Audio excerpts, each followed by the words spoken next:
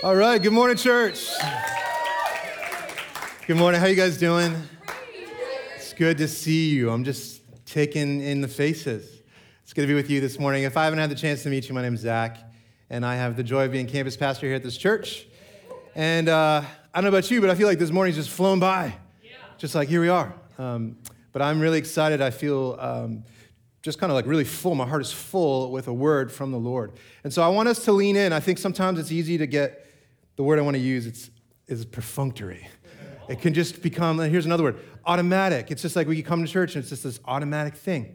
But I believe that the Father who created all things, who knows everything about your story and about you, has something very significant and personal for you today. Maybe even especially for our tag students. And so let's lean in. Would you be willing to do that? Yeah. Let's lean in. It's going to be awesome. All right, I want to start off with a story. This is a true story about the Apostle John. And I find it really intriguing. So this was recorded by a 3rd century historian, a Christian historian named Eusebius. That's not how you pronounce it. But we'll just keep going. Eusebius. And so it's the story of John's ministry in his later years. And so he's a little bit older. And so according to Eusebius, John won a young man to the faith and to Christ and was discipling him and mentoring him in an apprenticeship to Jesus. And one day, John needed to go on a trip. So he needed to leave. He needed to go on a trip and travel to another city. And so he's not like traveling on a plane where he can go back and forth. This would take a long time. And so he, in light of that, he asked the bishop, or let's call it like the spiritual leader or the lead pastor of all of the family of churches in that town. And he was like, hey, could you just take care of this young man? I'll be back and I'll take up discipling him when I return, but just take care of him, right? And so he went on this trip, John, and when he came back, he asked the pastor, where is this young man that I left in your care? And the bishop said, unfortunately, he's dead. He's dead. And John was like, what do you mean? And this pastor, this bishop says, well, he's dead to God. In other words, he's fallen back into his old life. He's fallen back into his old life of sin and even crime, and now lives as one of the leaders of this band of robbers in the mountains. And so where no one can go, because if anyone goes there and tries to get near the hideout, they would be killed. And so he says he's dead to God. And so at this point, John rips his cloak as an expression of grief, and he says, give me a horse. And so this old man gets on a horse, and he rides up to the mountains where it's death to go. And so he gets to the area, the hideout, and so the robbers who are charged with keeping watch, they grab John, and John says, it's okay, I wanted to be captured. Take me to your leaders. Take me to the judgment seat. So they take this old man before the leaders, and one of the leaders, of course, is the young man who immediately recognizes John the apostle. And at this point, this is what Eusebius says, that the young man, though armed, began to run away. He just took off. Imagine that. Leader of this gang, he just like sees this old man, John, and just runs. And so John runs after him and cries out, why do you flee from me? I am an old, unarmed man. Don't you see that there's still hope of life for you? I'd gladly suffer death for you as the Lord suffered death for us. I'd gladly give my life in exchange for yours. Stop, listen, trust me. And so hearing these words, the man stopped. He hurled his weapons away, and trembling, he began to weep bitterly. And he went back with John. I found that a really compelling story, and I feel like a lot of us can actually relate to that to one degree or another. And if you're like me, maybe you would want to ask John, where the heck do you find this kind of confidence? Like, where do you find this kind of courage to put your life on the line? So frail and seemingly so weak, and you're able to do that right up into the mountains to certain death. for the sake of love? Where do you find this kind of faith, this love for another? And so this is what the book of John, or 1 John, is all about. And we've been journeying through that for the last month, and we're going to continue today. And so in 1 John, the author, John, he's saying, like, if you have fellowship with God, true fellowship with God, and know him, not just intellectually with our mind, but like with our heart and with our being, we know his glorious presence. Tag, you know his presence, right? If you know his presence, then you can have, guess what's available to you? Unstoppable joy. In the midst of a world polluted by decay and depression, we can have unstoppable joy. We can have unstoppable faith. And so this is, there's a life that we are longing for. And this life of confidence, like some of us are like, we pretend, I think we even are in denial, like everything's fine. But inside we're just like anxious, not really confident. But there's a life that we long for. Our spirit sort of knows we were made for it. And so the Apostle John wants to offer us 3 key things to reach those longings, that ache. In light of the problem that we see in our life, and that problem is I want to tackle today, is that there's a lot of lies in the world. Am I wrong? There's a lot of lies. There's a lot of half-truths. And sometimes the best lies are sort of true, but then kind of polluted with some toxic lies and deception. And so I want to journey through this letter in the 4th chapter. And so this brings us to our passage here today. 3 things that we have to sort of receive and to embody and live out so that we can step into this life that we're longing for. The first one is this, it's discernment. Discernment. Everyone say discernment. Discernment. I find that this is an impoverished ministry in the church right now. We are infantile, if I can be so bold, in our understanding of discernment. What is right? What is wrong? What is from the kingdom of darkness? What is the kingdom coming from the kingdom of light? Or the spirit of the Antichrist or the spirit of God? How do we know these things? Right? We're just YouTube, like young people, you know, YouTube, there's a whole swath of stuff coming into your face. What is real and what is not? 1 John chapter 4, verse 1. Let's get in here. Dear friends, do not believe every spirit, but test the spirits to see whether they are from God, because many false prophets have gone out into the world. Verse 2. This is how you can recognize the Spirit of God. Every spirit that acknowledges that Jesus Christ has come in the flesh is from God, but every spirit that does not acknowledge Jesus is not from God. This is the spirit of the Antichrist, which you have heard is coming, and even now is already in the world. There's a lot of buzzy phrases and like titles in this passage, namely false prophets or the spirit of the Antichrist. And so a little bit of context is there is this church in Asia Minor, and the Apostle John is overseeing all of these churches. They're in some ways are blossoming, and then there's in other ways like there's poison coming in the church. And this group called the Gnostics, if you will, are coming in and saying like Jesus didn't actually come in bodily form, and so therefore it doesn't really matter what you do with your body. You can just live how you want. Whether it's your sexuality or the things you do or just sin doesn't really matter. It's all about your spirit. And so Jesus wasn't actually crucified. His body wasn't crucified. And he wasn't resurrected in bodily form. So all that stuff doesn't matter, which is totally heretical, right? This is a different Jesus. And we see streams of this in some variation coming into the church now. It's like, just enjoy the benefits of God, but you don't really need to live holy. And I'm not talking about muscling and moralizing our righteousness. This is all done by the grace of God, hallelujah. But it does matter what we do with our body. It does matter what we do with our thinking and with our relationships. This stuff is significant. It's coming into the church in many, many ways.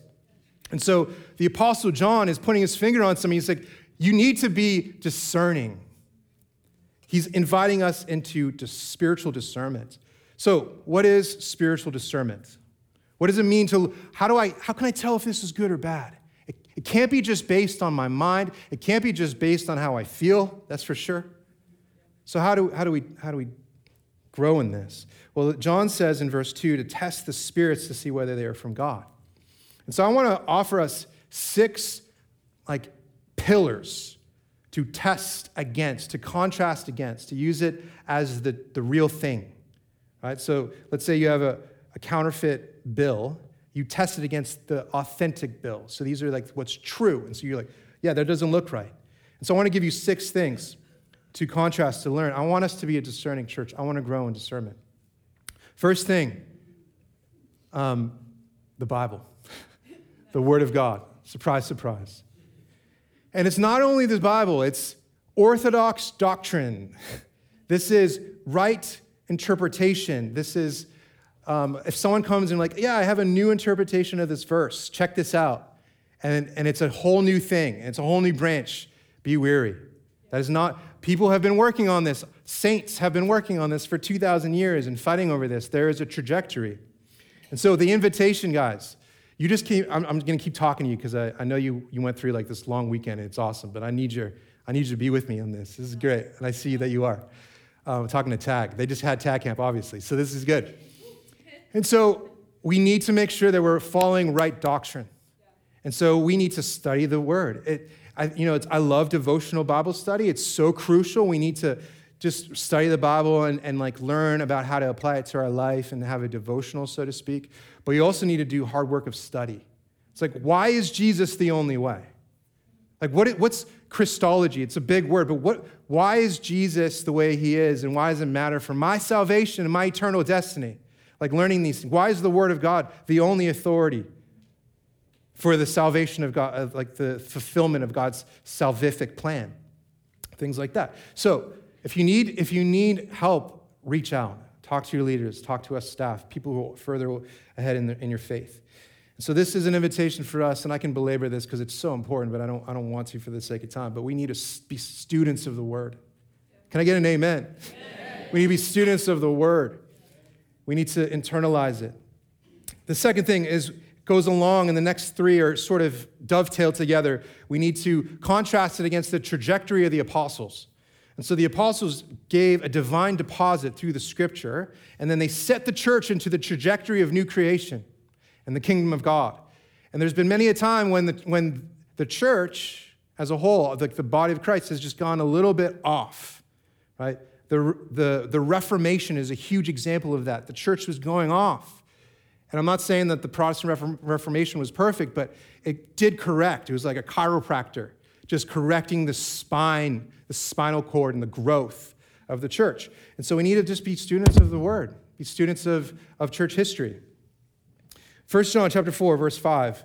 This is just another confirmation. This is from our teaching text. They are from the world. John's talking about this alternative opposing group trying to come in and infiltrate the church. They're from the world and therefore speak from the viewpoint of the world. And the world listens to them. No wonder they have so much influence. We, though, we are from God, and whoever knows God listens to who? To us. This is the apostles. But whoever is not from God does not listen to us. This is how we recognize the spirit of truth and the spirit of falsehood. So we listen to the apostles in their trajectory. This is the ministry of Jesus written down by the apostles in the sphere of the apostles, their teaching and their trajectory in church history. And so there's a lot of things that we can learn from church history. Sometimes it's so easy to be in our own stream. Let's learn and stand on the shoulders of the faithful before us. Amen? Number 3 is the character and nature of God. As I said, this is dovetailed to the first 3, the character and nature of God. So we're seeing, is this true or not? Is this a false spirit? Is this the Spirit of God? Is it congruent? Does it go with the nature of my Father and of Jesus? Or is this off? And so to do that, we have to spend time with God. We have to be in the Word. We have to be a student of church history, at least just be aligned with church history. I want to go into that more, but I can't get into that right now. But there's importance with just being a student of church history and getting to know God. And this is this is so central. Are we spending time with God? Are we including him in our work? Are we including him on our drives? Are we setting aside time in the morning or in the evening to spend time with him? To enter into, God has an invitation for us, y'all. Come and enter into my Trinity. Come and enter into eternal life and all of the fulfillment and flourishing for your soul. This is available for you. Would you come and enter into my peace and my rest? Man, I need that. We need that. We spend time with God. It's not just Bible study. It is soaking in his presence, letting the Father's love wash over us. And so we need to allow his presence and his nature and his character to just like permeate and infiltrate our thinking and trade our false ideas for true ideas about God. True ideas about God. Dallas Willard, a theologian, and I just love his writing. In The Divine Conspiracy, he writes this: we live at the mercy of our ideas. Do we realize that? You live at the mercy of the way you think and your ideas. And he goes on, this is never more true than with our ideas about God. Meaning well is not enough. Those who operate on the wrong information are likely to never know the reality of God's presence in the decisions which shape their lives, and will miss the constant divine companionship for which their souls were made. True companionship with God, not just like feel-good atmospheres, although I'm down with that, but I want companionship with God. Amen. We have to have right ideas, and to have right ideas, we need the Word, we need the trajectory of the apostles, and we need to spend time with them. Right. This is how we're discerning. This is crucial. The next one is we need to trust and we need to give ourselves to trusted spiritual counsel. Those who it's like, okay, I see their life and they know about God, they've been with God, and then this is an invitation to commit to the church and commit to each other. And it's not just about One Chapel. Let me just be clear. It is about One Chapel, but it's about the person on your left and right. It's the person who's behind you and in front of you to commit to giving yourself to this kind of love and accountability. We discern together. Next one, let's go a little faster, is peace. God loves to teach us to discern with peace in our heart. And many of us don't even know how to utilize this gift of his communication of peace or lack of peace because we have just tolerated anxiety in our life for way too long. And so it's so noisy in our inner territory that we don't even know how to discern with the peace of God. We've just sort of capitulated. This is the way I'm made. I have a lot of anxiety. No. I mean, maybe chemically, and there's a path for that. But I think some of us just like, I need to rearrange and reorganize my life. I don't need to put up with this kind of anxiety anymore. And so much of it is how we habituate our life. In other words, our habits. These kind of things can form a peaceful sanctuary within us. And one more reminder about this. How many of you guys know that your body could be very much prophetic? And what I mean by that, it's like God is communicating something to your very temple, to your body. Hey, something is wrong here. It's trying to speak to you. I'm so tense in my shoulders. I can't really breathe, or my mind is foggy. God is allowing you to know something here. Listen to your body. This is really, really good. We're talking about holistic discernment. Last one, the gift of discernment. There is a spiritual gift that everyone could have, where you spiritually discern the spirits, whether it's good or it's the Spirit of God. In 1 Corinthians chapter 14, verse 1, Paul writes, "Pursue love and earnestly desire the spiritual gifts." And so if you want the spiritual gift of discernment or any of the other gifts, what should we do? How do you get a spiritual gift? This is a huge hack right here, and hack's not the right word, but a key opens it up. You want the spiritual gift? Pursue love. Pursue love, and then desire the gift. Actually want it. Don't be weary. Oh, that's so weird. I don't want that. I mean, it is weird at times, and people have misused it. But I want the pure thing. I want what God has empowered us to have. So we ask for it.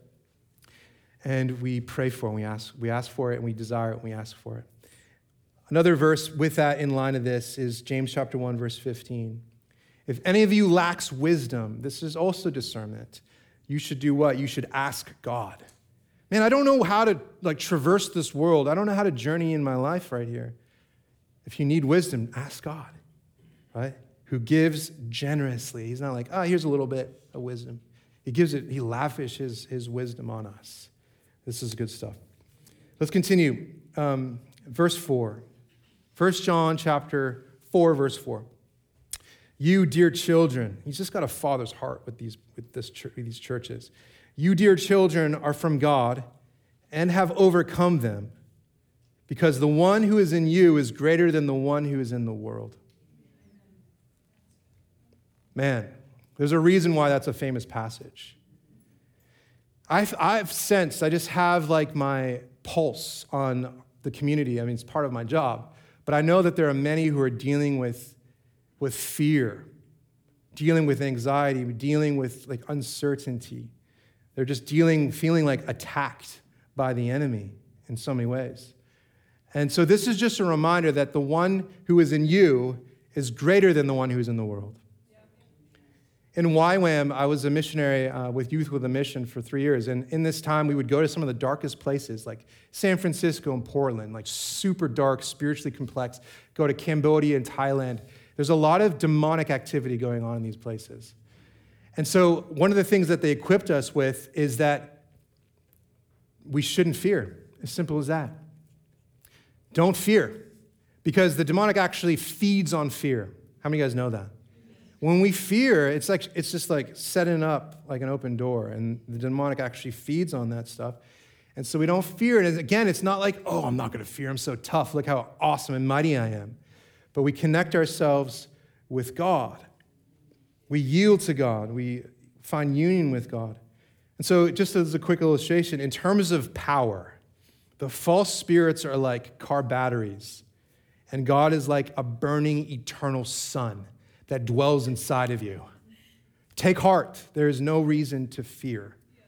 Over and over and over again, God says to the people of Israel, to his chosen people, which now we have been included into, do not fear. I am with you. Let's take hold of that, friends. Let's speak that, let that come into the inner, honestly, it's the inner person, the inner child, this part of us that doesn't, I can't get into all of that right now, but there's corners of our heart that needs to be ministered to. Do not fear. God is with you. Okay, number 2. What do we need to do to step into this life that we long for, to step into this joy and this confidence and this love? We follow the crucified Jesus. We follow the crucified Jesus. 1 John 4, verse 9 through 11. This is how God showed his love among us. He sent his one and only Son into the world that we might live through him. This is love, not that we loved God, but that he loved us and sent his Son as an atoning sacrifice for our sins. Praise God. Dear friends, since God so loved us, we also ought to love one another. I was reflecting on this. And I say this with humility because I've been this person too, but I've noticed that there are a lot of Christ followers who aren't actually that loving, just aren't that considerate, aren't that humble when faced with conflict or opposing opinions. We're not that great at loving our enemies sometimes. And why is this? Well, number one, it's really hard. It's really hard. And I group myself into that category from time to time, and I'm just struck by the limits of my own love. And I think if we are all honest, we can come aware of the limits of our own love. But God is inviting us to come and follow the crucified Jesus. Why is it so hard to be loving? Well, one of the major things is because I think that a lot of Christians are not following the crucified Jesus. They're following an Americanized Jesus. They're following an Americanized Jesus. And so we need to just talk about this for a second, okay? There's a huge difference between the worldly discipleship or maybe Americanized discipleship. And don't get me wrong, I love America, but it shouldn't necessarily be an influence in our spirituality. We should actually influence America in that sense. And so there's there's Americanized Christianity or Americanized discipleship, and then there's Jesus' discipleship.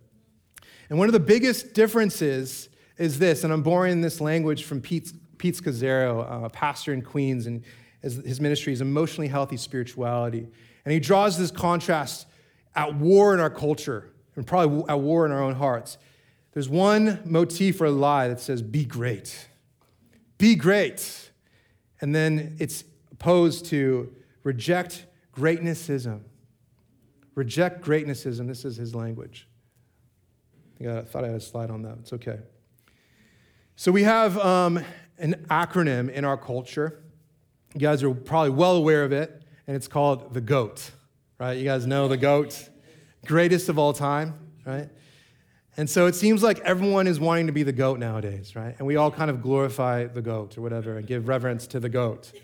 It's just, and we also, like, we give it prestige and we give it privilege.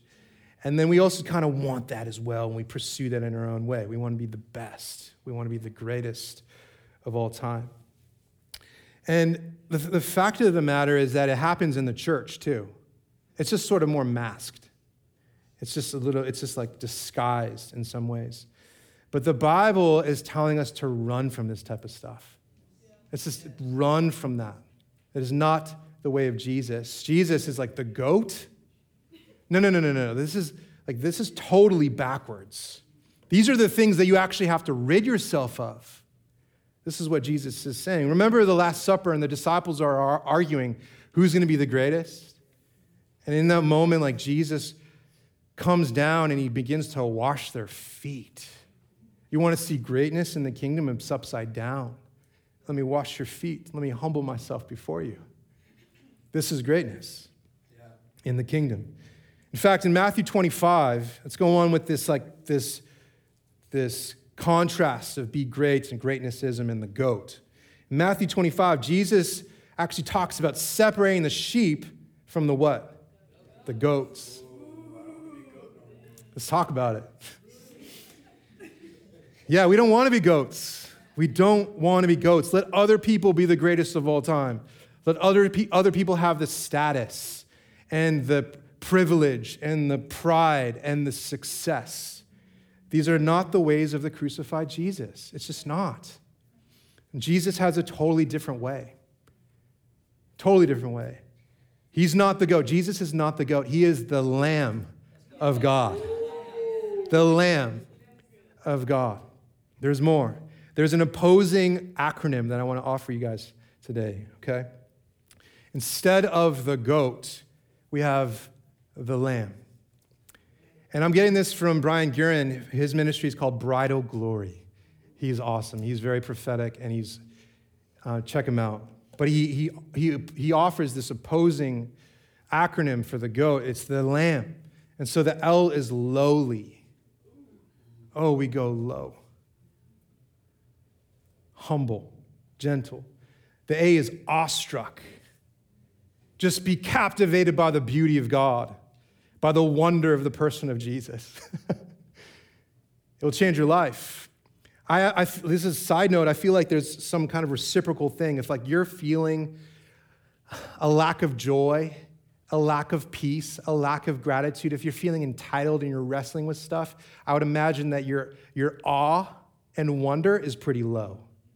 But if you raise your awe and your wonder towards God, all of those things will rise up to you. Gratitude will grow. Joy will grow. Peace will grow. The next one, M, is meek. Meek.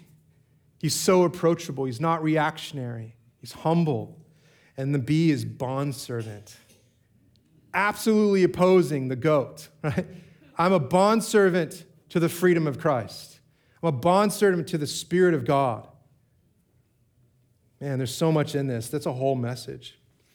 And so it's so hard to love. It's hard to love others and to be a loving person and to run after the lost like the Apostle John did with his disciple if we're consumed with our own greatness, right? If we're consumed and preoccupied with ourselves, just like always like me and like my world and my domain and my stuff, right? Whatever your story might be. And I include myself right there. This is calling us all up by going down. So if we were to step into true discipleship, Jesus' discipleship, and love like he loved, we need to grow in Christ as a lamb. I love this quote from Dane Ortland in his book, Gentle and Lowly. He's this Presbyterian pastor, and he wrote this book about the nature of God, really extrapolating a whole book out of Matthew 11. But he writes this: meek, humble, gentle. Jesus is not trigger happy, not harsh, reactionary, easily exasperated. He is the most understanding person in the universe. The posture most natural to him is not a pointed finger, but open arms. Yeah, this should be our posture as well. Last one, how do we step into this life and become who we are called to be? Love and faith. Love and faith. There's so much in this, but I want to just do my best to remind us of these virtues and this reality of God. 1 John chapter 4, verse 16 through 18, God is love. Whoever lives in love lives in God, and God in them. Mutual indwelling here. It's incredible. It goes over our head. This is how love is made complete among us, so that we will have confidence on the day of judgment. In this world, we are like Jesus. There is no fear in love. We all know this, but perfect love drives out fear. What is the end goal of following Jesus? There's probably a lot of ways that we can tackle, there's a lot of angles to this. But I would put it that we are called to become a person of love. We are called to be a person of love, to have fellowship with God, who is love, and then emanate and share that sacrificial love with who? Everyone around us. Those who it's easy to love and those who it's really hard to love, even our enemies. So John is reminding us that the number one thing in this passage, what is he reminding us of? The thing that stops and hinders our journey into love. It's fear, right? It's fear. A few weeks ago, I was at South Congress on a date with my lovely wife, and we went down and tried on some fancy cowboy boots at Tecovas and scooted around and had some tacos. It was fun. By the way, date your mate. Married people, date your mate. It's important. I could go on about that. It's not the time for it, but we need to date our mate. And also single people.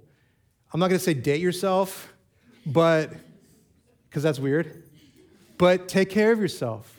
Like Sabbath with God. Like, I'm just going to spend some alone time and be very intentional about being with myself and with God, and I'm going to eat some good food, and I'm going to go on a run, or I'm going to read this book or crochet or whatever you do. Like, do that stuff.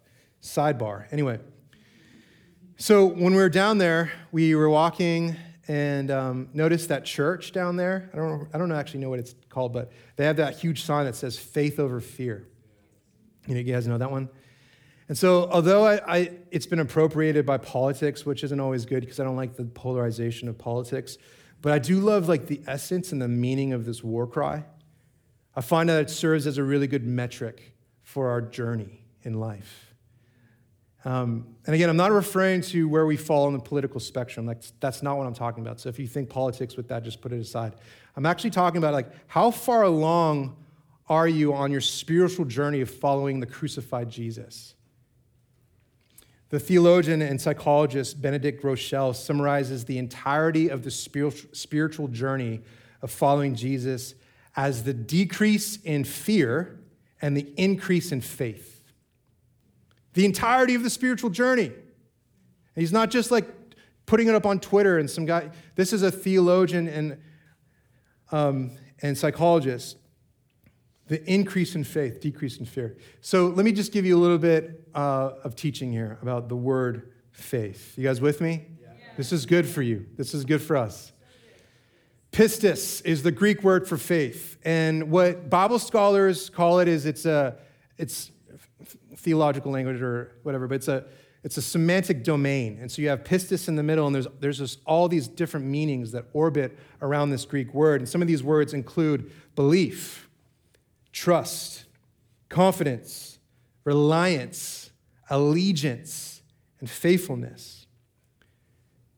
The increase of all of these things becomes an incubator for love and our transformation into Christ-likeness. And so there are moments in our life where God is asking us to trust him, right? Will you trust me in the midst of this hardship, in the midst of this chaos, in the midst of this depression, in the midst of this anxiety, in the midst of this relational tension, whatever the case may be? Will you rely on me? Will you put your faith in me? Will you base it on me as a person, as the one who loves you the most, the one who made you? Or are you going to base it on circumstance and outcome? We need to trust in God like never before, church. Like never before. We need to rely on him, put our confidence in him, our allegiance in him. And he's inviting us to step into discernment and to wait on him at times, to act on him at times, to rely on him that he is good, y'all, and that he has a good plan. And so faith is a gift from God. Okay, so it's a gift from God by the Spirit, by the grace of God, but it's also a muscle that we have to develop. Okay? Faith is a muscle that we have to develop. And so sometimes God allows us to go through times of testing. Isn't that true? We all have our story. God's like, I'm allowing you to be tested right now. And not only for like our own, and it's not really for his sake. He knows the end from the beginning. He does it for ours. He does it for our sake. In James chapter 1, verse 2. And hold on here. We're moving to a close, but this is some meaty good stuff. I want us to just give ourselves to it. In James chapter 1, verse 2. Count it all joy, my brothers and sisters, when you meet trials of various kinds. For you know that the testing of your faith produces steadfastness. And let steadfastness have its full effect, that you may be perfect and complete, lacking in nothing. The fulsome language of James, I love it. And so these times when we feel like our faith is tested, can anyone relate to that? When our faith is tested, I want us to just like realize this for a second. It's less like a school test. It's not like, okay, you got to study really hard and get all the information. You got to just know all the things. It's more like actually a stress test. Like, what are you made of? How much strain can you actually take? It's more like a blacksmith, like testing metal. You just picture a blacksmith like, shh. How much can it actually take? How much strain can it actually take? It's almost also like an engineer that is testing a new plane or a new technology. Is this ready for the next level? It also could be like a band testing a song on a crowd. It also could be like a chef testing his or her food. Amen. This is testing. And it's testing for what? For integrity? For wholeness? It's testing for strength? It's testing for quality? Like, what's the quality of your person right now? Your spirit, your soul? What is it actually made of? Is it ready for the next level? Many of us on individual levels are going through that times of testing. Are you ready for the next level? Do you have the integrity, the structure in your own life to handle the next thing that God wants to give you? Or is it we're just going to keep going around the mountain? Same thing. Keep going through the same lessons over and over again. We're not learning. Or are we ready to ascend to the next level? And I think this is happening on a church level too. And so we band together as the body of Christ, and we press forward together. I'm going to call up the band. We're going to move into a moment of response. I've given you my heart, friends. I pray over this stuff. I write with God over this stuff. I allow the Word to lead me. And what does our church need to hear? And I hope that some of it blesses you, and I hope some of it challenges you. If I'm up here, if someone's up here, and if everything's perfect and everything was just like made you feel good, that's probably closer to entertainment. I want the prophetic God to speak. I want us to be challenged. And I'm in that group with you. And so maybe even now, let's just enter into a more intentional place of ministry in the Holy Spirit. And maybe your heart is burning right now. I want this discernment. I'm tired of being confused. I'm tired of not knowing what way to go. Maybe you're in here and you're tired and you're numb. God has a place for that too. This is today's Sabbath, so just rest. It's all good. But maybe there's more for you as well. So just breathe. Allow your body to relax in God's presence. Yes, God. So, Heavenly Father, we thank you for this invitation into discernment. Just realizing that discernment and this invitation to discern is an invitation to mature. Babies and kids don't really need to discern when they're really young. They just get taken care of. They just lay there in the crib or in the car seat or something. But as they grow, they need to discern, is it right for me to do this or not? Can this harm me? Can this harm my family? Or is this the right thing to do? And so I thank you for this invitation to enter into maturity, to discern. I thank you for the reminder that Jesus didn't come as the goat, he came as the Lamb of God. Meek and humble. Present. Oh, you were so present, Jesus. So interruptible.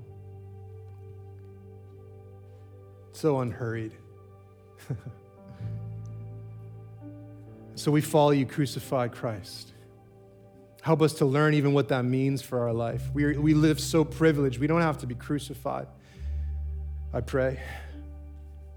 But there are ways that we need to die. And so would you teach us how? So we can step into resurrection life. And help us to have love and have faith. So we're going to spend some time just communing with God, with Jesus. We're going to have communion together as a family, and we're going to worship God together. And so allow the Holy Spirit to come and bring the ministry of Christ, his comfort, his love, his mercy, his empathy, his correction. And let's commune with God, with Christ. Let's picture him on the cross, dying for us.